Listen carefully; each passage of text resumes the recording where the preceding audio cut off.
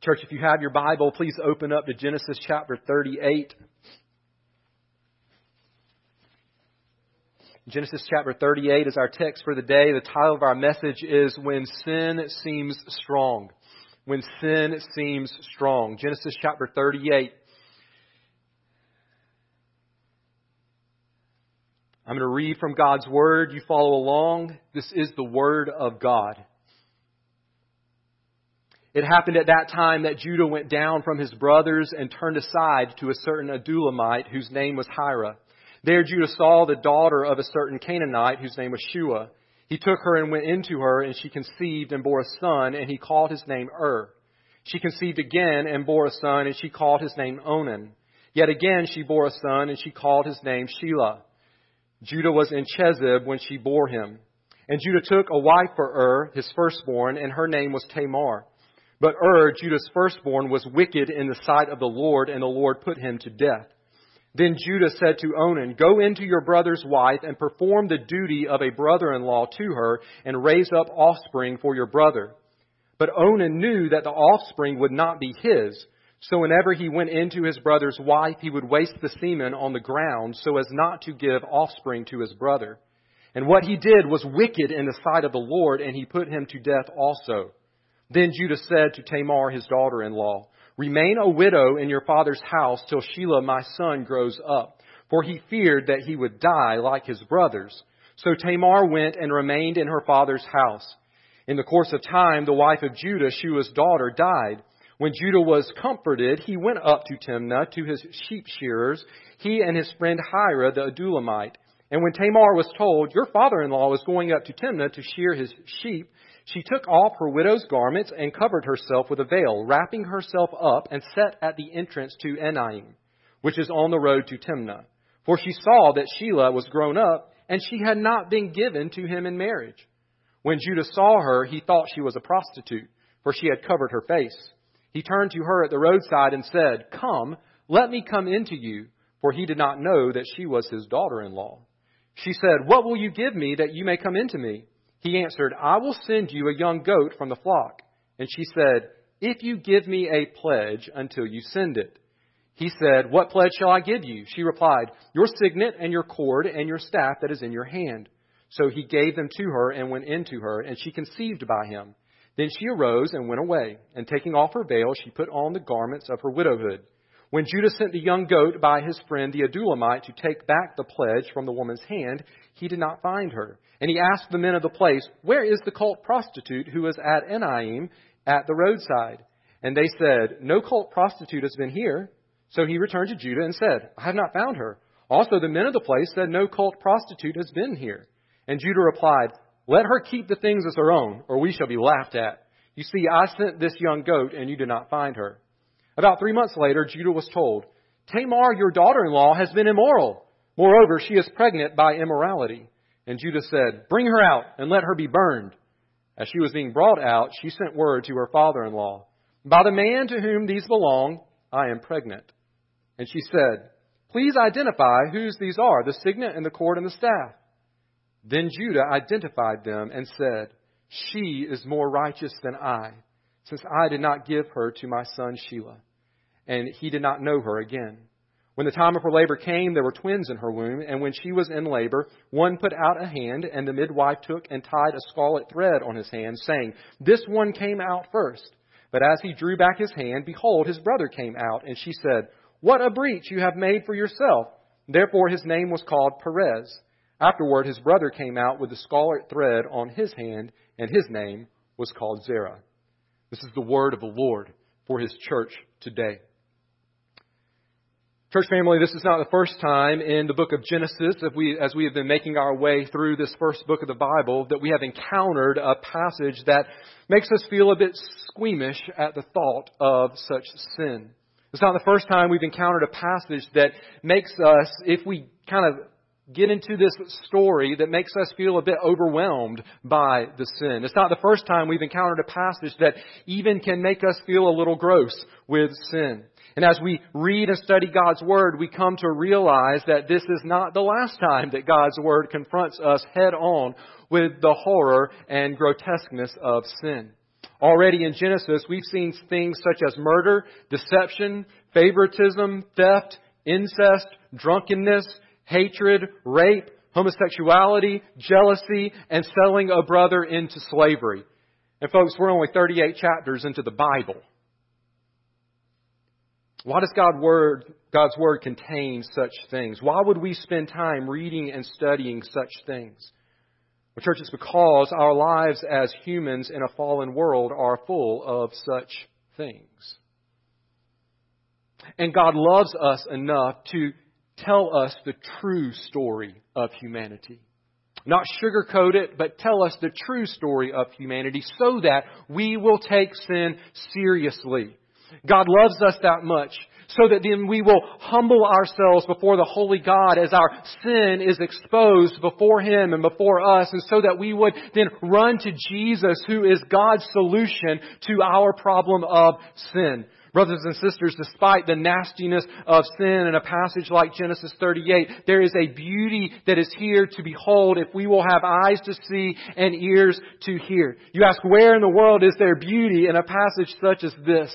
Well, if we take the time to study this passage, both in its detail and its wider context in the book of Genesis and then in all of the Bible and salvation history, we'll see that the strength of sin in this passage and throughout the Bible and even in our lives today is no match for the strength of God's grace in overcoming sin. In other words, as much as this passage displays the ugliness of sin in our lives, it is a passage that displays the beautiful and amazing grace of God towards sinners. Church family, Genesis chapter 38 teaches us this, that when sin threatens God's promise, God's grace overpowers the sin. When sin threatens God's promise, God's grace overpowers that sin. Remember the context here as we find ourselves in Genesis chapter 38. The promised deliverer is coming, God has told us. And He's coming from the Abraham, Isaac, Jacob family tree. We are looking for the Messiah, the deliverer. And we know that He is either one of Jacob's 12 sons or He's going to come from one of Jacob's 12 sons. The last chapter ended with Jacob's son selling Jacob's favorite son, Joseph, into slavery in Egypt. And if we read ahead in the story, we realize that about 22 years go by before the family is then reunited with Joseph, who spends many of those years in slavery in Egypt. Now, let me try to answer a couple of questions you might be asking about this chapter as a whole before we get into the details. First, why this chapter? Why this chapter? With God's Word, why does it have this chapter in it? Let me give you two reasons, other than what I've already said about this chapter in highlighting sin, also highlighting the wonderful grace of God. Reason one is this: Judah is going to have a change of heart displayed through a changed character, and we'll see that when we get to chapter 44. Chapter 38, as we're going to see today, fills us in on how the Lord brings about this change in Judah's heart. So we look at Judah in chapter 37, and he's selling his brother into slavery. Remember, Judah led the charge in that. And then we get to chapter 44, we're going to see a very different Judah. What happened? Chapter 38 kind of helps us know what God did in his heart. Then reason number two, why this chapter? And this is a big spoiler alert, okay, if you're concerned about that.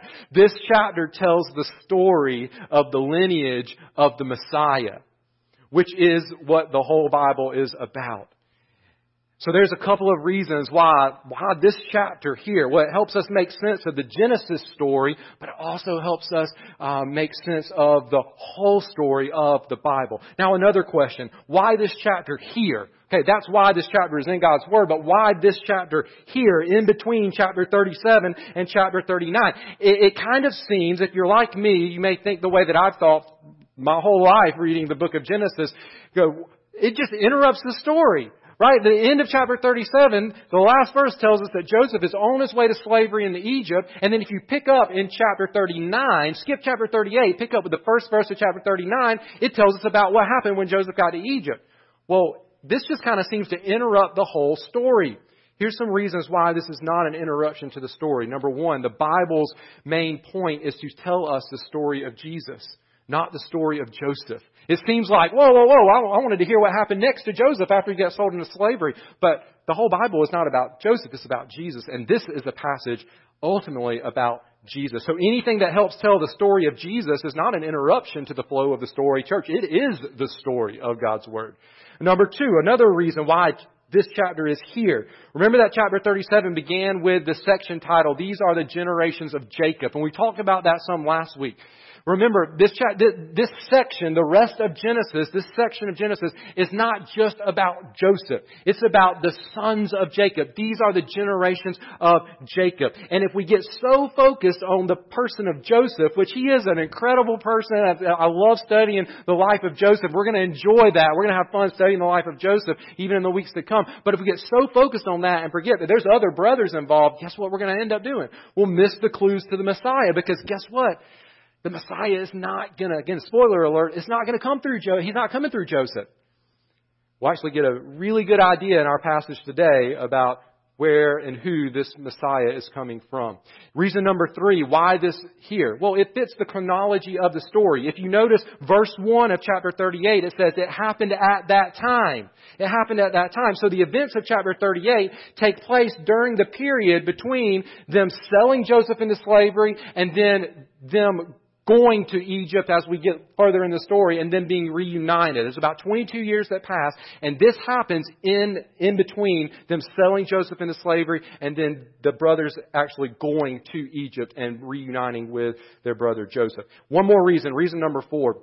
Why this chapter would be here is because in this one we'll have to kind of remember for next week, okay?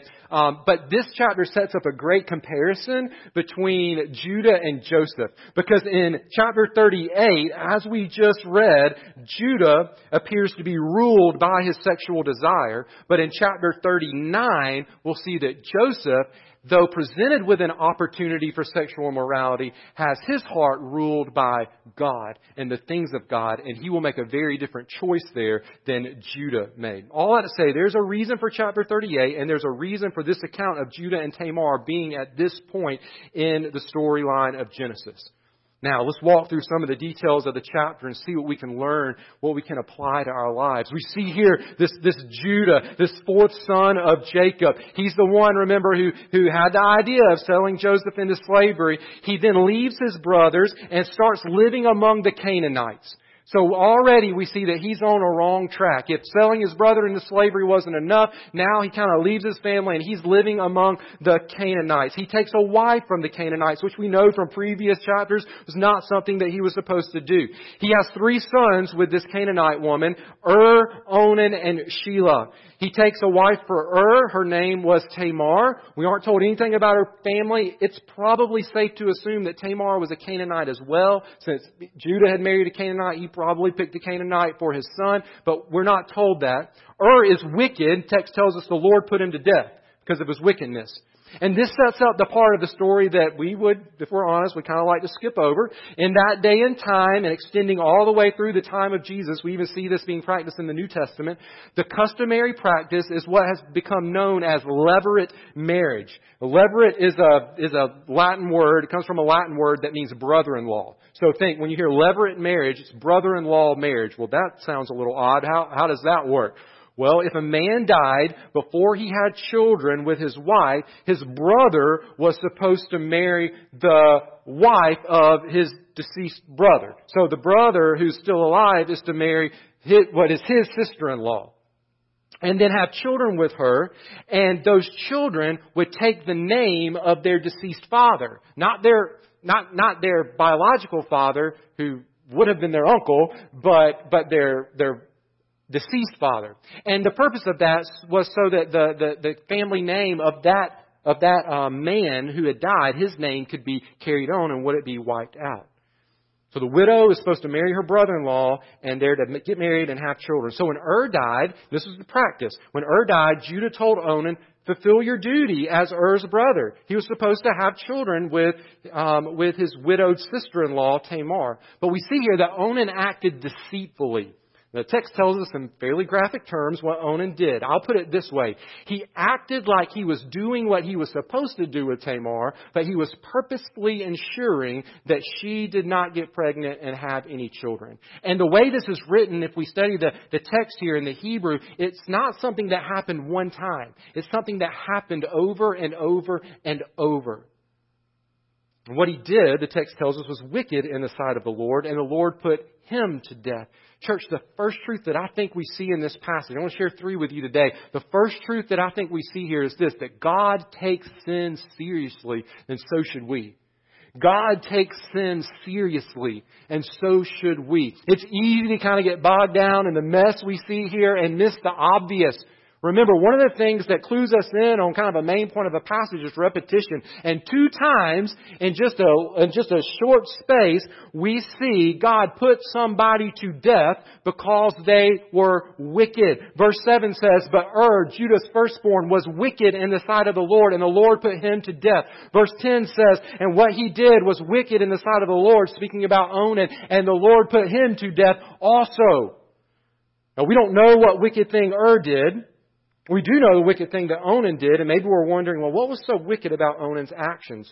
There's a few things that we can see here. Onan, 1, was refusing to honor the creation mandate to be fruitful and multiply. He had the opportunity to be fruitful and multiply, but he was refusing in a deceitful sort of way. Second, he was refusing to honor his deceased brother, and refusing to honor Tamar. He didn't want to have children with Tamar because he knew that they really, legally, in a way, wouldn't be his. They would carry on his brother's family name, which also means that they would get to share in the inheritance on his deceased brother's behalf. So he's going to have to share the inheritance with these children because it will be as if his brother is still alive. And so there's a selfish motivation here at work in Onan's heart. And third, Onan was refusing to participate in the promises of numerous offspring and the promise of a deliverer made to his great-grandfather Abraham and grandfather Isaac and father Jacob. Remember, the only way the Messiah is going to come, because it's going to be a man born of woman, we know that all the way from Genesis chapter 3, is going to be if they have offspring. So willingly choosing to not have offspring is a way of, in a way, distancing oneself in this context, being a part of Abraham's family from the promises of God. This is the first time in God's Word we see God put an individual to death for sin. Now, we've seen God put people to death for sure. Think about the global flood. He put them to death because of their wickedness. The whole earth was corrupted with sin. But this is the first and then the second time in one chapter we see Him put an individual to death for sin, but it's not the last times that we see that. We could flip ahead just a little bit in God's Word and we will see God put 2 of Aaron, the high priest, Moses' brother, 2 of his sons to death for offering an unauthorized sacrifice before the Lord. They disobeyed God. And you say, well, that's just something that happened in the Old Testament. Nope. Go to Acts. Go to the book of Acts. Guess what? God put a couple, Ananias and Sapphira, to death. Why? Because they lied to their church family about their offering. It really didn't have as much to do with the amount as the fact that they lied about it. They were deceitful to their church family. They deceived their church family, and God struck them down. Friends, these are all examples of how seriously God takes sin. In modern slang, we would say when it comes to sin, God don't play. Right? He doesn't. Something playful about sin in the mind of God. Unfortunately, we don't take sin. I say we because I'm including myself in this. We don't take sin as seriously as God takes it, but we should. Romans 6:23 says the wages of sin is death. We ignore sin, though. We laugh about sin. We make jokes about sin. We pretend sin is harmless, but not God. God sees every sin, and He takes every sin seriously. He takes sin so seriously that He punishes every sin with death. Either, this is the summary of God's dealing with sin. Either you will pay the price for sin, or I will pay the price for sin in hell if we don't place our faith in Jesus, or you can place your faith in Jesus and know that Jesus paid the price for your sin through His death on the cross. But God punishes all sin. He doesn't let it go unpunished. He takes it seriously. Whether it's the fires of hell or the bloody cross of Christ, the Bible, without a doubt, tells us this news that God takes sin seriously. But the good news is that if we choose to take sin seriously, if we will repent of it, confess it to God, trust in Jesus for salvation, run from sin in our day-to-day lives, and if we find ourselves struggling with sin, even as followers of Christ, if we will take we'll take it seriously and then take whatever steps are necessary to deal with that sin in our lives, maybe praying about it, memorizing Scripture, seeking godly counsel, whatever it takes, there's good news. It's God's grace for us that enables us to do those things like take sin seriously in our lives. God takes it seriously. He takes sin seriously, church, and so should we. Now let's go back into our story here in chapter 38. Onan is dead now. So what's next? Well, Shelah is next. Has died. Onan is the next brother-in-law. Well, now he's dead, so who's the next brother-in-law in line? Tamar still doesn't have any children, right?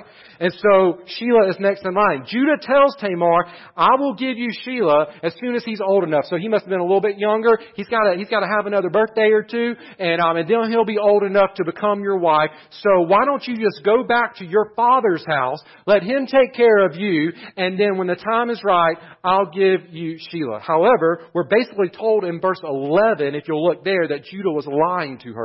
He thought that Tamar was the reason that his first two sons had died. He thought there was something to do with being married to Tamar that ended up in you dying. And so he's kind of connected to Tamar. He doesn't want Shelah to die. And so in the back of his mind, he's sending her off to her father. He's never going to give Shelah to her. That's his plan. Now, he doesn't say that. He's lying about it. What that meant for Tamar is that Judah was sentencing her to a life of widowhood, which especially in that day and time was a life of great difficulty. She would not have been free to remarry because she was technically engaged, is the word we would use, betrothed to Shelah. Technically, she had to save herself. She couldn't go get married because Shelah's the one that she's supposed to be married to. So she would have spent the rest of her days, and she's probably a teenager at this point. If we kind of do some math in the storyline, she's probably a teenager. She would have spent the rest of her days as a childless widow. Some time passes and she realizes this. She realizes, wait a second, Shelah has had a birthday or two. He's old enough for Judah to have given him to me. Judah has taken no steps to do that. I don't think he has any intention to do that. And so she takes matter into her own hands. She hears that Judah's wife has died. He's traveling to where his sheep were being sheared. So she takes off her widow's garments, dresses up like a prostitute, positions herself on the road that she knows Judah is going to be traveling down. Judah sees her, doesn't recognize her because she's wearing a veil. He gives in to his sexual urges and offers her a goat in exchange for her services. He doesn't have the goat with him, says, I'll send it. She says, prove it. And he says, how about this? She asks for his staff, his signet, and his cord. He gives those things to her. Now, the signet was basically like his seal. His cord was probably the thing that he wore the seal on around his neck, and then he had his staff. And his staff most likely had some kind of his signature on it, the way they did things in those days. This was like asking for his wallet with his ID and his credit cards, because it would have been obvious that these things belonged to him. It was his seal. Not just something you went and picked up at the store, but nobody else had a seal that looked like Judah's seal. It was to signify, I'm signing this. It was his signature, probably on the staff as well. So she was smart in what she's doing here. She had a plan. There would have been no doubt that these items belonged to Judah. He went into her, the text tells us, and she conceived. Tamar hides out in her father's house for 3 months as if nothing happened. In the meantime, Judah sends his friend with a goat he promised to give to her to look for this prostitute. He gets there. The friend gets there. There's no one there. He asks the men of that place, hey, where's the cult prostitute? And they say, there's no one here. And he's like, well, that's kind of strange. So he goes back and tells Judah, and Judah's response is, forget about it, or people are going to start laughing at us. Because you're out here walking around looking for this lady that's not there, and we're going to become a laughing stock. Let's just put it to rest. We're not going to talk about it anymore. I know what I did. You know what I did. Nobody else has to know what I did. End of story. Except it's not the end of story, because 3 months later, Tamar can't hide the fact anymore that she's pregnant. and somebody tells Judah, hey, guess what? Your daughter-in-law, she's pregnant, which means she's been immoral. So why is that? Because remember, she's technically betrothed to Shelah. She's engaged to him. Even though Judah has no intention of giving Shelah to her, she's supposed to remain with no one else, be with no one else unless it's Shelah. And so Judah, more mightier than, right, more holier than thou, right? Well, bring her out and let her be burned. Let her be punished for her sin. And as they're dragging her out, she says, hey, make sure you go hand these to Judah and ask him who they belong to. Because, by the way, the child in my womb belongs to the man to whom this wallet belongs to. Remember, it's his ID. There's no denying that those things belong to him. Judah sees those things, and we might call it a mic drop moment, right? Oh, that is what has happened. He had been caught, and he admits it. And that's very important for us to notice. Look at verse 26, one of the most important verses in this passage. Verse 26. He says, she, talking about Tamar, is more righteous than I, since I did not give her to my son Shelah. Truth number 2, church, is this. God exposes our sin to humble us before Him. God exposes our sin. Why? To humble us before Him. Verse 26 is a moment of humility for Judah. It's him confessing he has been unrighteous. He has been acting like he can do whatever he wants and get away with it.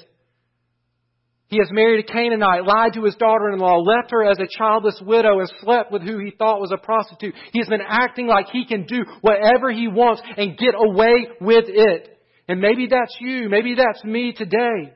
But maybe today God is doing in your heart what He was doing in Judah's heart, and that was bringing him to a place of humility, humbling him. Maybe today God would humble us as He exposes our sin. It may look very different than Judah's sin. It may not look much different than Judah's sin. It doesn't matter what the sin is. Remember, God takes it all seriously. But maybe as God exposes it in our hearts today, He's going to do so that we would be humble before Him. In fact, I know that's why He would expose sin in your heart, would be to humble you and me before Him if we are willing to be humbled.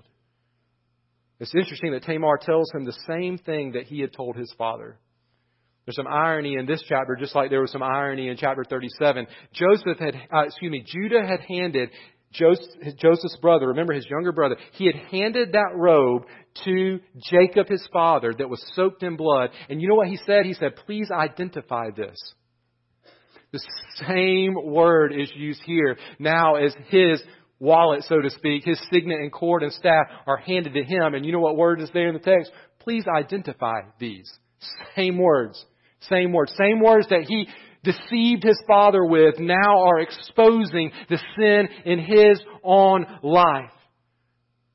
Friends, God has ways of exposing our sin, and it hurts. But remember, when God exposes our sin, even though it hurts, it is a gift of His grace. Because if we receive the conviction instead of rejecting it in pride, if we will admit our sin instead of ignoring it or shifting the blame to someone else, it will humble us. And a position of humility before God is the best place that we can be, because that is when we are ready to receive God's saving grace and heart transformation in our own lives. Judah realizes that Tamar was more righteous than he was. She was more concerned. Think about it this way. She was Tamar, probably Canaanite. She was more concerned about producing offspring for the line of Abraham, Isaac, and Jacob than Judah was. In a way, she cared more about God's promise of a Savior than he did. Not only had Onan rejected God's promise of offspring and what he did, but Judah was in effect rejecting the promise of offspring by refusing to give Shelah to Tamar. And now Judah humbly admits his own unrighteousness. And guess what? Like I said earlier, if we read ahead in the story, probably a very short time after this experience of being humbled, chapter 44 happens. And in chapter 44, we have a very different Judah than we had in chapter 37. God exposing Judah's sin humbled Judah and ultimately changed his heart. I wonder if that needs to happen to you today.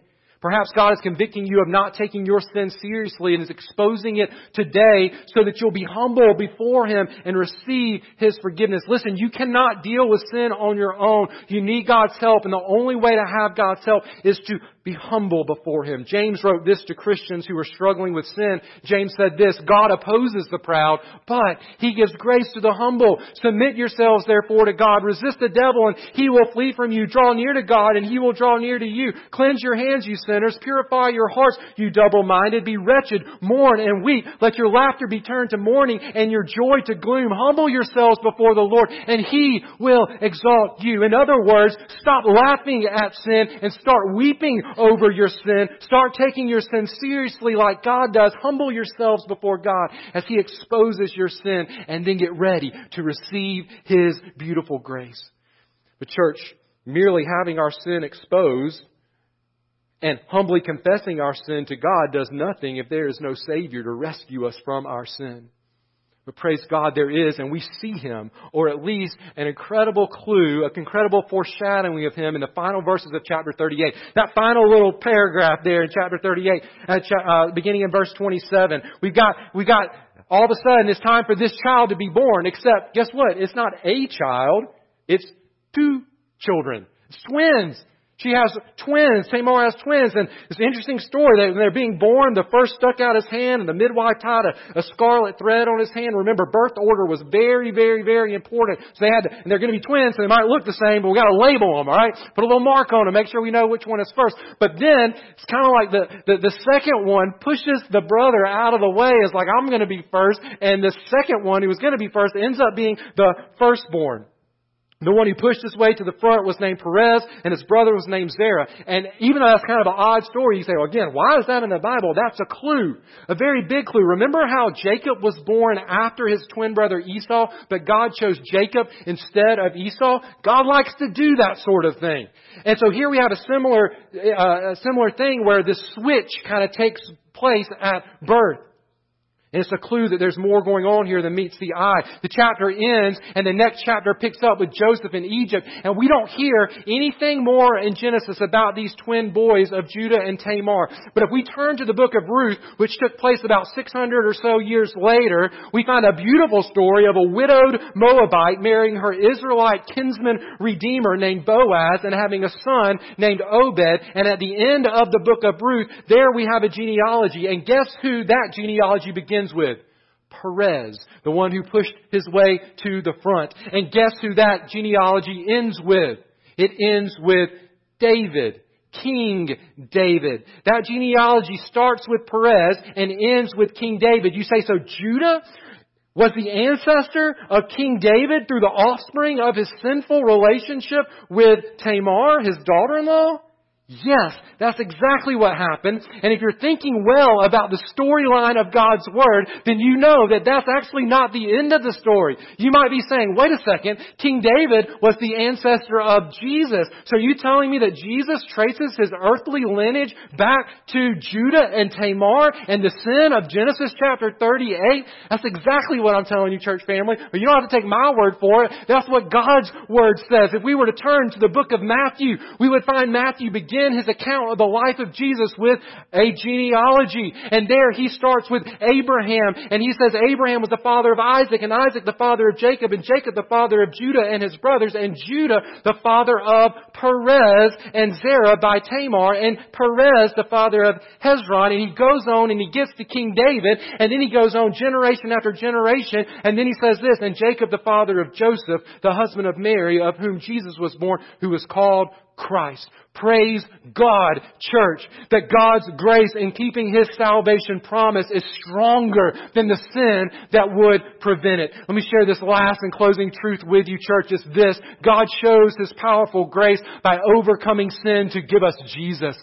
This is what I want you to leave thinking about today. God shows His powerful grace by overcoming sin to give us Jesus. Some of you may have thought that as I was reading this passage earlier, you say, well, why don't you just skip over a passage that's like this? Friend, because it contains good news, and I don't want us to miss out on good news.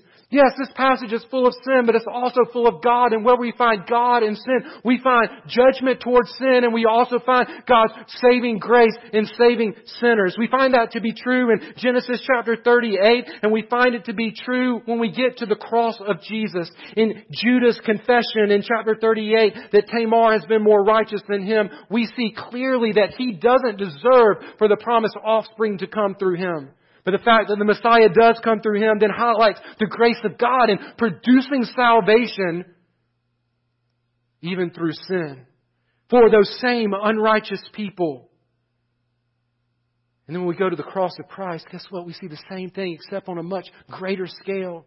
We see people, unrighteous people, nailing Jesus to a cross. But what is God doing through that? He is judging and punishing sin, and He is saving even those same unrighteous people who would believe in Him for salvation. You say, how can that be? How can that be? Friend, it's called grace. It means we don't get what we deserve. We get this good salvation that we don't deserve. It's God's grace. In Genesis 38, we see that God graciously works in the lives of sinners. And at the cross, we see that God graciously works in the lives of sinners. Judah didn't deserve to be the one to carry on the promise of the Messiah. Friends, we don't deserve to experience salvation from the Messiah. But God shows us grace. You say, but look how strong the sin was in Genesis 38. Look how strong the sin was at the cross of Christ, to which Paul the Apostle says in Romans chapter 5, but where sin abounded, grace abounded all the more. It looked like sin here that got the best of God's promise as was put to death. Onan refused to have children with Tamar, and Judah wouldn't give Shelah to her. But God, thank goodness, had the last say. His grace overcame the sin, and He gave us Jesus. Church, when sin threatens God's promise, God's grace overpowers the sin. So let me ask you, what about your sin today? What will you do with it? Will you take it seriously? Will you humble yourself before God as He exposes it? And will you receive God's saving grace by trusting in Jesus? Jesus died for our sins so that you and me, so that we wouldn't have to experience God's wrath towards our sin that is coming one day. You say, but you don't know what I've done. You don't know how strong the sin is in my life. Friend, what does God's Word say? In Genesis 38 and at the cross of Jesus, it says that sin may seem strong, but when sin seems strong, God's grace is stronger. And so will you give your sin over to the one who is able, powerful enough, and who loves you enough to give you the grace to transform your heart and rescue you from that sin? What will be your response to King Jesus today? Would you pray with me? Father, we thank you that you are stronger than sin, that your grace is stronger than sin. And God, there is no sin that's too strong.